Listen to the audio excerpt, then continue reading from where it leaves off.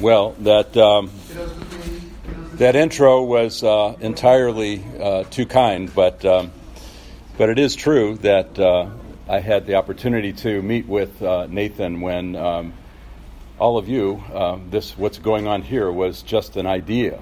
So it is with great joy that I'm here this morning and get an opportunity to open God's Word. I'm just really excited about what God is doing here amongst all of you. This morning, I'm going to ask you all to turn your attention to the first letter of John. Our text will be 1 John chapter 1, verses 1 through 4. And so you can turn there in your Bibles, or do we have it printed in the bulletin? It's in the bulletin as well? Okay. So this is the beginning of a short letter. I want to set it up for you a little bit because I know you just came out of another study. It's the beginning of a short letter. It could easily be read in one setting. It's packed really tightly, however.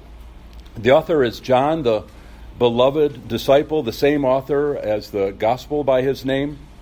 And John here is writing as an elder statesman that has seen it all from the very beginning. And the letter has some really interesting literary features. I always kind of like to look for those things as I'm getting ready to go through a book. But for example, in this letter, John never uses the word gospel or good news, but it is a writing that is completely centered on the reality and the work of Christ. Unlike some of Paul's letters, for example, John's thinking is not always linear. He kind of will introduce a subject and then go back and revisit it again as you read through. Similar to his gospel, John uses symbols like darkness, light, abiding, and walking. And this is considered to be what are called one of the Catholic epistles, meaning that it was universal and not just destined for one particular church experiencing one particular situation. So it's for every church. It's for Christ Central Church. Like his gospel, John gives you a very clear purpose for his writing. In this case, you'll find it in chapter 5 of this epistle and verse 13, where he says, "I write these things to you who believe in the name of the Son of God, that you may know that you have eternal life." So he gives you a purpose statement in this little letter.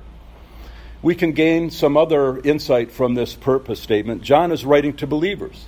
His desire is that those who have believed on and trusted in Christ would grow in their faith and in their devotion. The passage we're looking at this morning then is a prologue, and it's a really beautiful one that just grips me. It begins with a sense of, I think, of excitement and urgency. John doesn't pause to give the typical salutations and greetings that you find in some of the other letters. He doesn't take time to give commendations and say some niceties. And this might be on account of the fact that John was writing to doubting readers, people that were falling away, having second thoughts about the faith, being confused over different things. Friends, he's writing to brothers and sisters in trouble. And so I'll be reading from the first epistle of John, chapter 1, verses 1 through 4. So please follow along if you would. "That which was from the beginning, which we have heard, which we have seen with our eyes, which we looked upon and have touched with our hands concerning the word of life. The life was made manifest, and we have seen it, and testify to it, and proclaim to you the eternal life, which was with the Father and was made manifest to us. That which we have seen and heard we proclaim also to you, so that you too may have fellowship with us. And indeed, our fellowship is with the Father and with his Son, Jesus Christ. And we are writing these things so that our joy may be complete." Brothers and sisters, this is God's word. It is good for you. It's given to you in love. Pray with me, please. Oh God, you have shown us grace and your mercy in Christ. And now, Lord, open our hearts and minds to your word and to this testimony of the reality of your Son. Father, I ask that you would use this time to bring confidence and hope to all who are listening. Give us the joy that John directs us to. Father, Son, and Holy Spirit, give us joy that emanates from your great love, we ask, through Christ. Amen. And so I have a question for you this morning, and that is, Do you really take joy in knowing Christ? I know that there are many things vying for your heart and vying for your attention. How does your identity in Christ motivate you? How is it a part of your life? Occasionally, I like to watch this show called American Pickers. Have y'all seen it? These two guys go from state to state and town to town searching for valuable antiques and collectibles. Usually they're in old barns or warehouses just sifting through lots of junk until they find that one thing, the one thing that, for whatever reason, has some value. Sometimes it's an item that is simply just like old. Sometimes it's an oddity or a long-lost portrait of somebody that was once famous. And my favorite ones are when they find some obscure part from an old motorcycle and immediately identify it, holding it up. Look, it's a cylinder head from a 1954 Vincent. Isn't it awesome? And then they'll stand amidst all this junk, joyfully holding up that latest find as like a trophy of their victory. And you know what? They usually have to wade through a whole lot of junk just to get a few good pieces. John directs his letter into a world that also has a whole lot of junk. Sometimes our lives are so full of junk and superfluous stuff that we miss or forget the enormity of the gospel of Jesus, the enormity of what Christ has done. And so, as one who had lived the truth that he was proclaiming, John begins with this authoritative statement and declaration telling the church that the historical reality of Jesus brings joy to those who trust in him. Too often, I think, Christians are willing to settle for less than this kind of deep joy that John is talking about that would animate every bit of our lives. C.S. Lewis put it this way in a famous quote. He said, "It would seem that our Lord finds our desires not too strong, but too weak. We're half-hearted creatures fooling about with drink and sex and ambition when infinite joy is offered us. And like an ignorant child who wants to go on making mud pies in a slum because we cannot imagine what is meant by the offer of a holiday at sea, we are far too easily pleased." Brothers and sisters, if what Christ has done really is as grand and glorious as John describes, it should be reflected in every bit of our lives, every aspect of our lives. Jesus, the very light of God, breaking into the darkness of the world, offers hope, and that hope is the joyous redemption and reconciliation of all things. It is a huge gospel. It is, I get in trouble for this sometimes, but I say it is of cosmic proportions. And so my sermon this morning is about this expectation of joy in Christ, the expectation of joy in fellowship, and the expectation of joy amid the ruins. We know that John was in charge of the churches that were called Asia Minor in his latter years. In the book of Acts, chapter 20, Paul has established a church in Ephesus that John is now responsible for. It's one of the churches that presumably received this letter. Just before Paul left, he told the elders and overseers of the church to be on guard.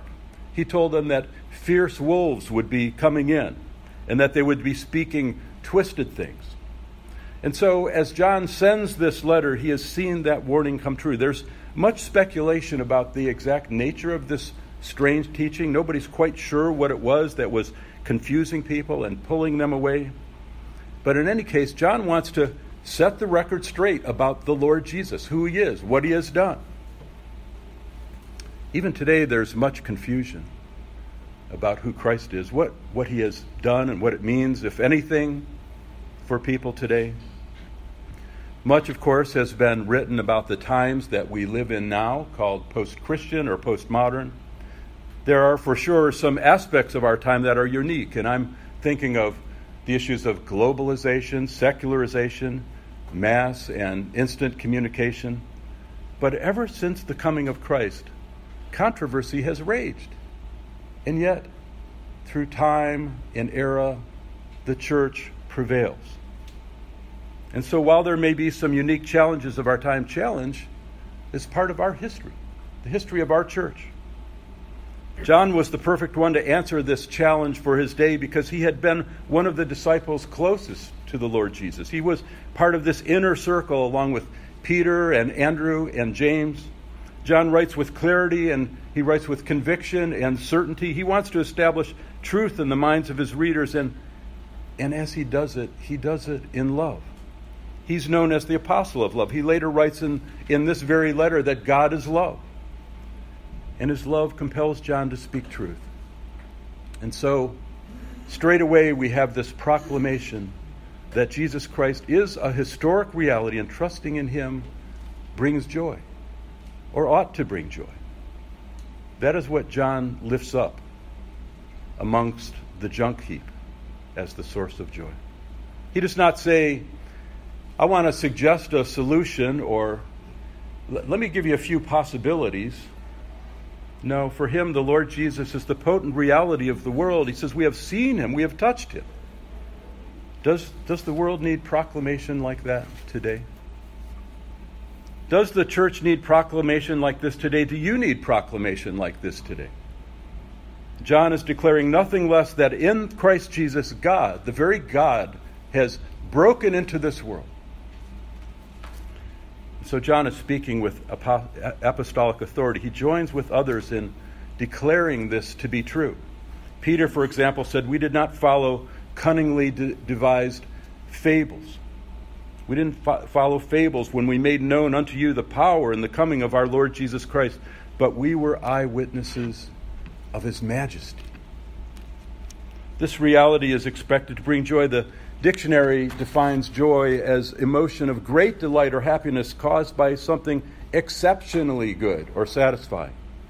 Like the rest of the world, Christians are often stuck with many things competing for that joy, or at least promising to offer some joy.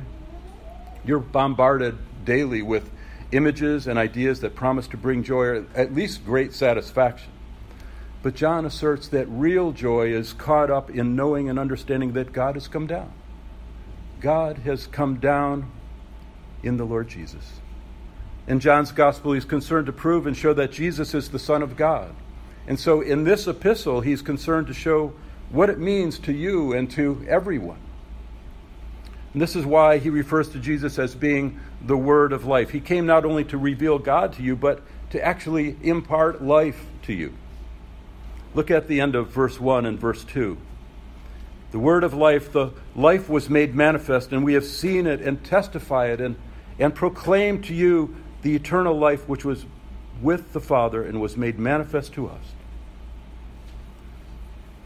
As one of the reformers put it, the Son of God became the Son of Man, that the sinful sons of men might become the sons of God. Jesus is the word of life. And he gives life. He gives life now. He gives life now. Sometimes I think we focus too much on the eternal aspect of this life that he gives, which is certainly true, but he gives life now. What John has in mind is the beginning of this life with God, right now. And that is why he begins this letter with the words, that which was from the beginning. He's referring to Christ. He's being absolutely clear that Jesus is God, eternal from the beginning. The life that he manifested is available to you. You can be partakers of it.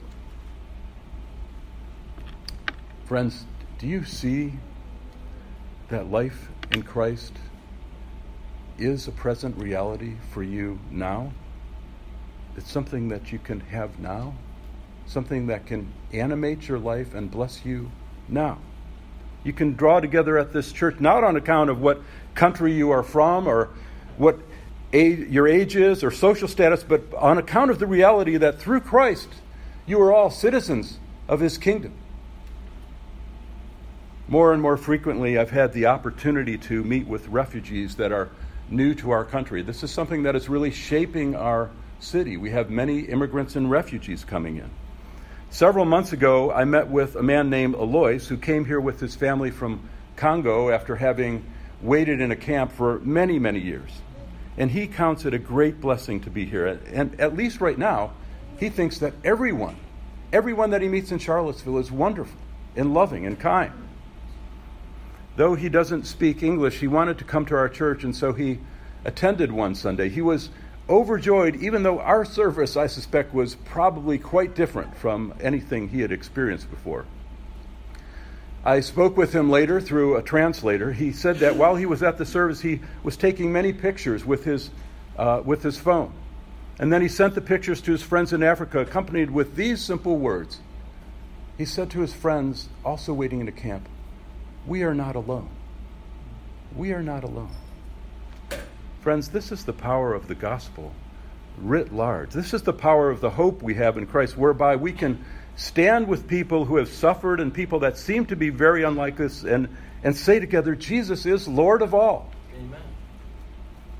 John expects that this great gift of God brings not only fellowship with God, but fellowship with other people. He's a healing God. Here again, the beloved disciples, the disciple takes aim not only at the people in the first century church, but he's taking aim at all of us.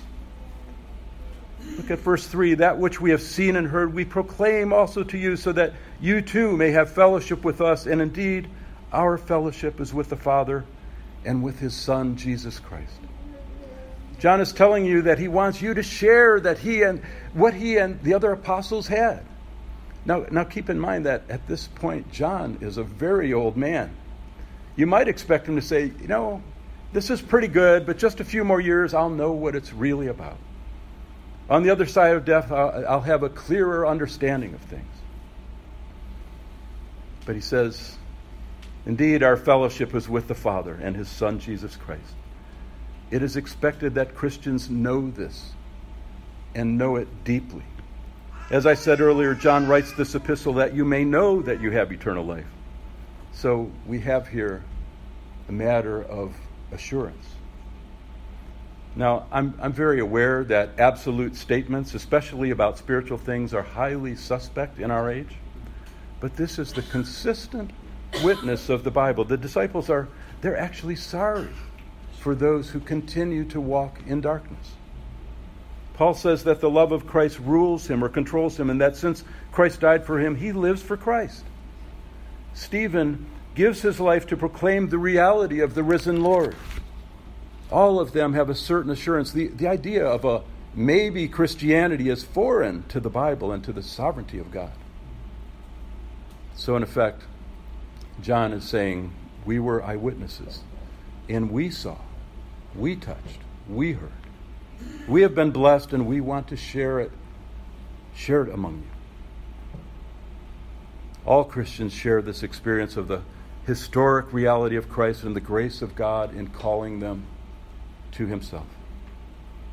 Christians may not come to that experience in the same way. We've different personalities, and God uses many means to draw his people to himself. But in the end, Christians share a certain knowledge of the reality of Christ in their lives. Now, that might seem really primitive here in our time. We're in the 21st century. We know that huge strides are being made in science and communication and medicine and many other things. And we can all praise God for that. But maybe some think there's some other way of knowing God, some other path. Maybe there's some other way of gaining a greater spiritual connection. We're more advanced people now, some may think. There have been, of course, over the centuries, many academic and mystical quests for truth, to get to the bottom of things. Many books have been written on what they call the quest for the real Jesus. In all of these cases, the inquirers end up making Jesus what they want him to be. Something less than who he is. Something less than the Bible and the historic witness of the church have proclaimed through the ages.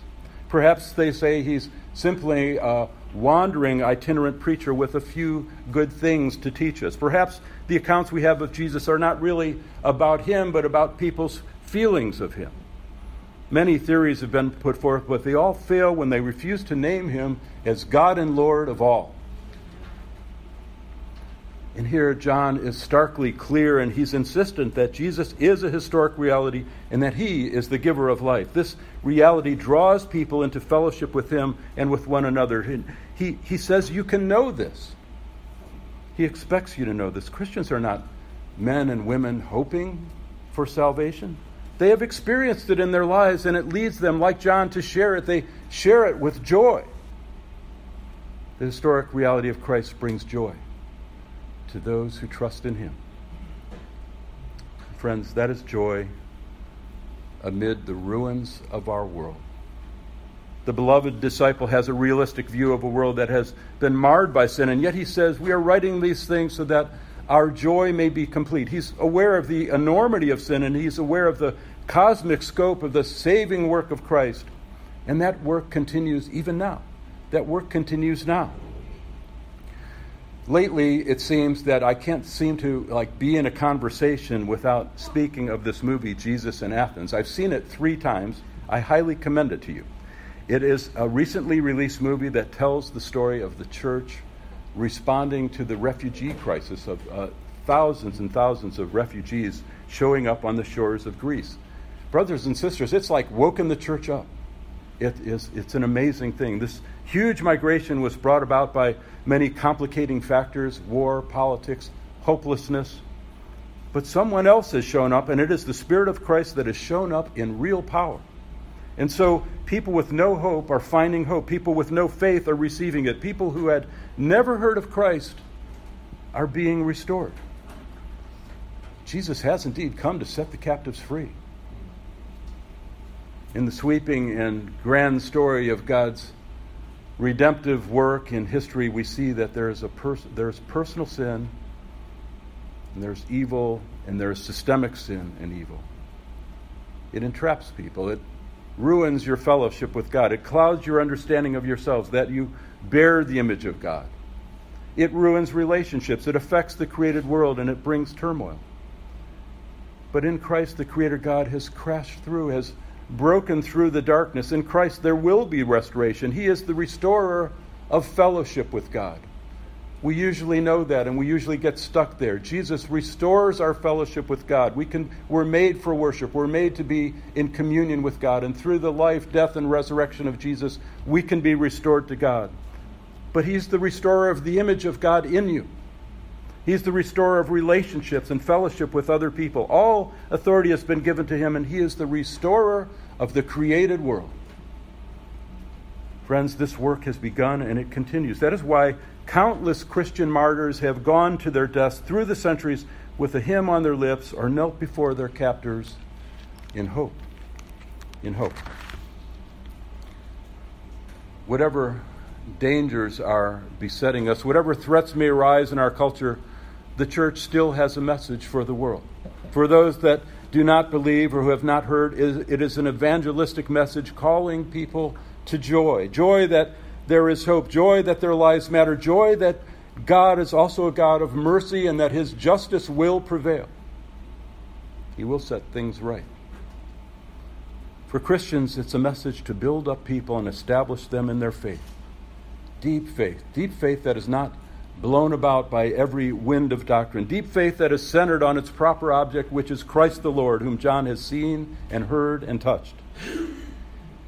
Even in this very brief passage, you see both an inward and an outward working of God that is reflected in the rest of the letter and to which we should attend. There is this inward reality and personal reality of new life in Christ. And there is this outward reality of manifesting that truth and bringing it to others, that it might be a blessing. The sum of the two is joy that is complete. Christians are not called to extricate themselves from the world for the sake of Christ, but to participate in it on account of him. This does not entail that you are winning only if you dominate. Christ has already won. It does not mean that your participation is only about correcting people and saving souls, although we want to do that. Dear friends, if you know this Christ, you want to share that joy. You have a great gift. I'm not simply speaking of eternal life as life never ending, but new life that has begun or is beginning now. It gives you insight into the world. It gives you understanding of the forces that are at work and the restoration that we so desperately need and that God will bring.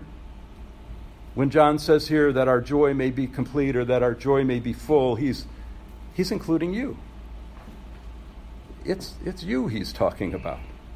And he's anxious that Christian people should have a fullness of joy, though they live in a world that seems many times undone with evil and strife. And there's a danger here for all of us to consider. I feel this a lot myself with the work that I do. As your eyes are opened more and more to this magnificent glory of Christ's saving work, you also become more aware of everything that's not right. Everything that sets itself up against the truth and the beauty of God. You become more aware of injustices and hatred and evil. It can lead you to a sense of hopelessness and despair. Another aspect of this is that you can just be resigned to it all. You make the best of a bad situation by cutting yourself off. Neither of these produce or nurture the kind of joy that John is writing about and that he's clearly infected with. He wants us to be infected with it. John emphasizes later in this letter that we're not to be in fear. It is the love of God that removes your fear. Perfect love casts out fear, he says in chapter 4 and verse 18. And of course, other writers echo this same reality of what it means to be in Christ. Paul writes to Timothy that God gave us a spirit, not of fear, but of power and love and self-control. This can be difficult for Christians because, as I said earlier, you become more and more aware, more attuned to the forces that are in play. But they're not to overwhelm you. Great fear in the church leads to legalism and a fortress mentality where we just want to retreat. We want to stay safe by cutting ourselves off. But friends, your joy, your hope is much needed in a world where joy appears to be in short supply. Through your union with Christ, you are given a gift to see the world anew. Let your insight, your understanding, and your joy as a lover of God, redeemed in Christ, come to bear on the world and your community and your church and your school. In John's Gospel, the Lord Jesus gives you this clear-eyed view of the world as it is. He says in John 16, in verse 33, "In the world you will have tribulation, but take heart. I have overcome the world." Amen.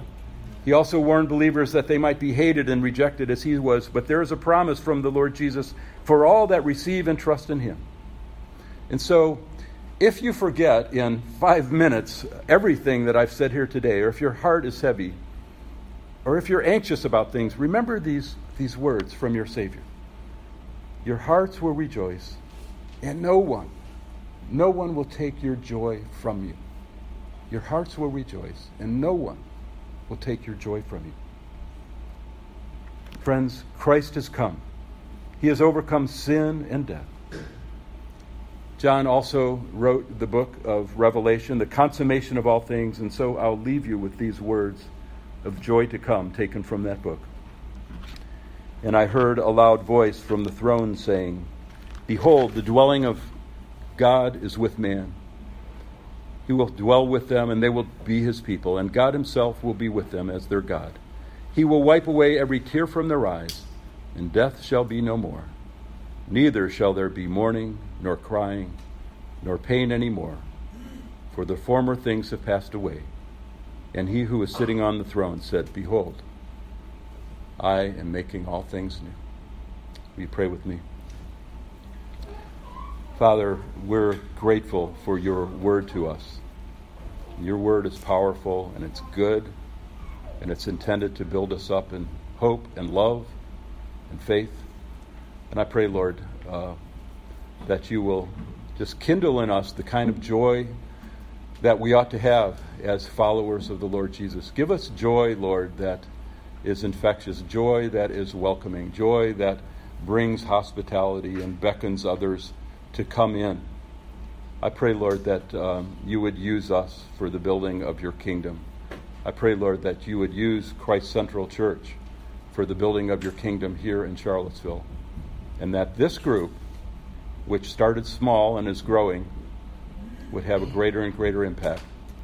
on reaching people with the joy of Christ. We ask in his name. Amen.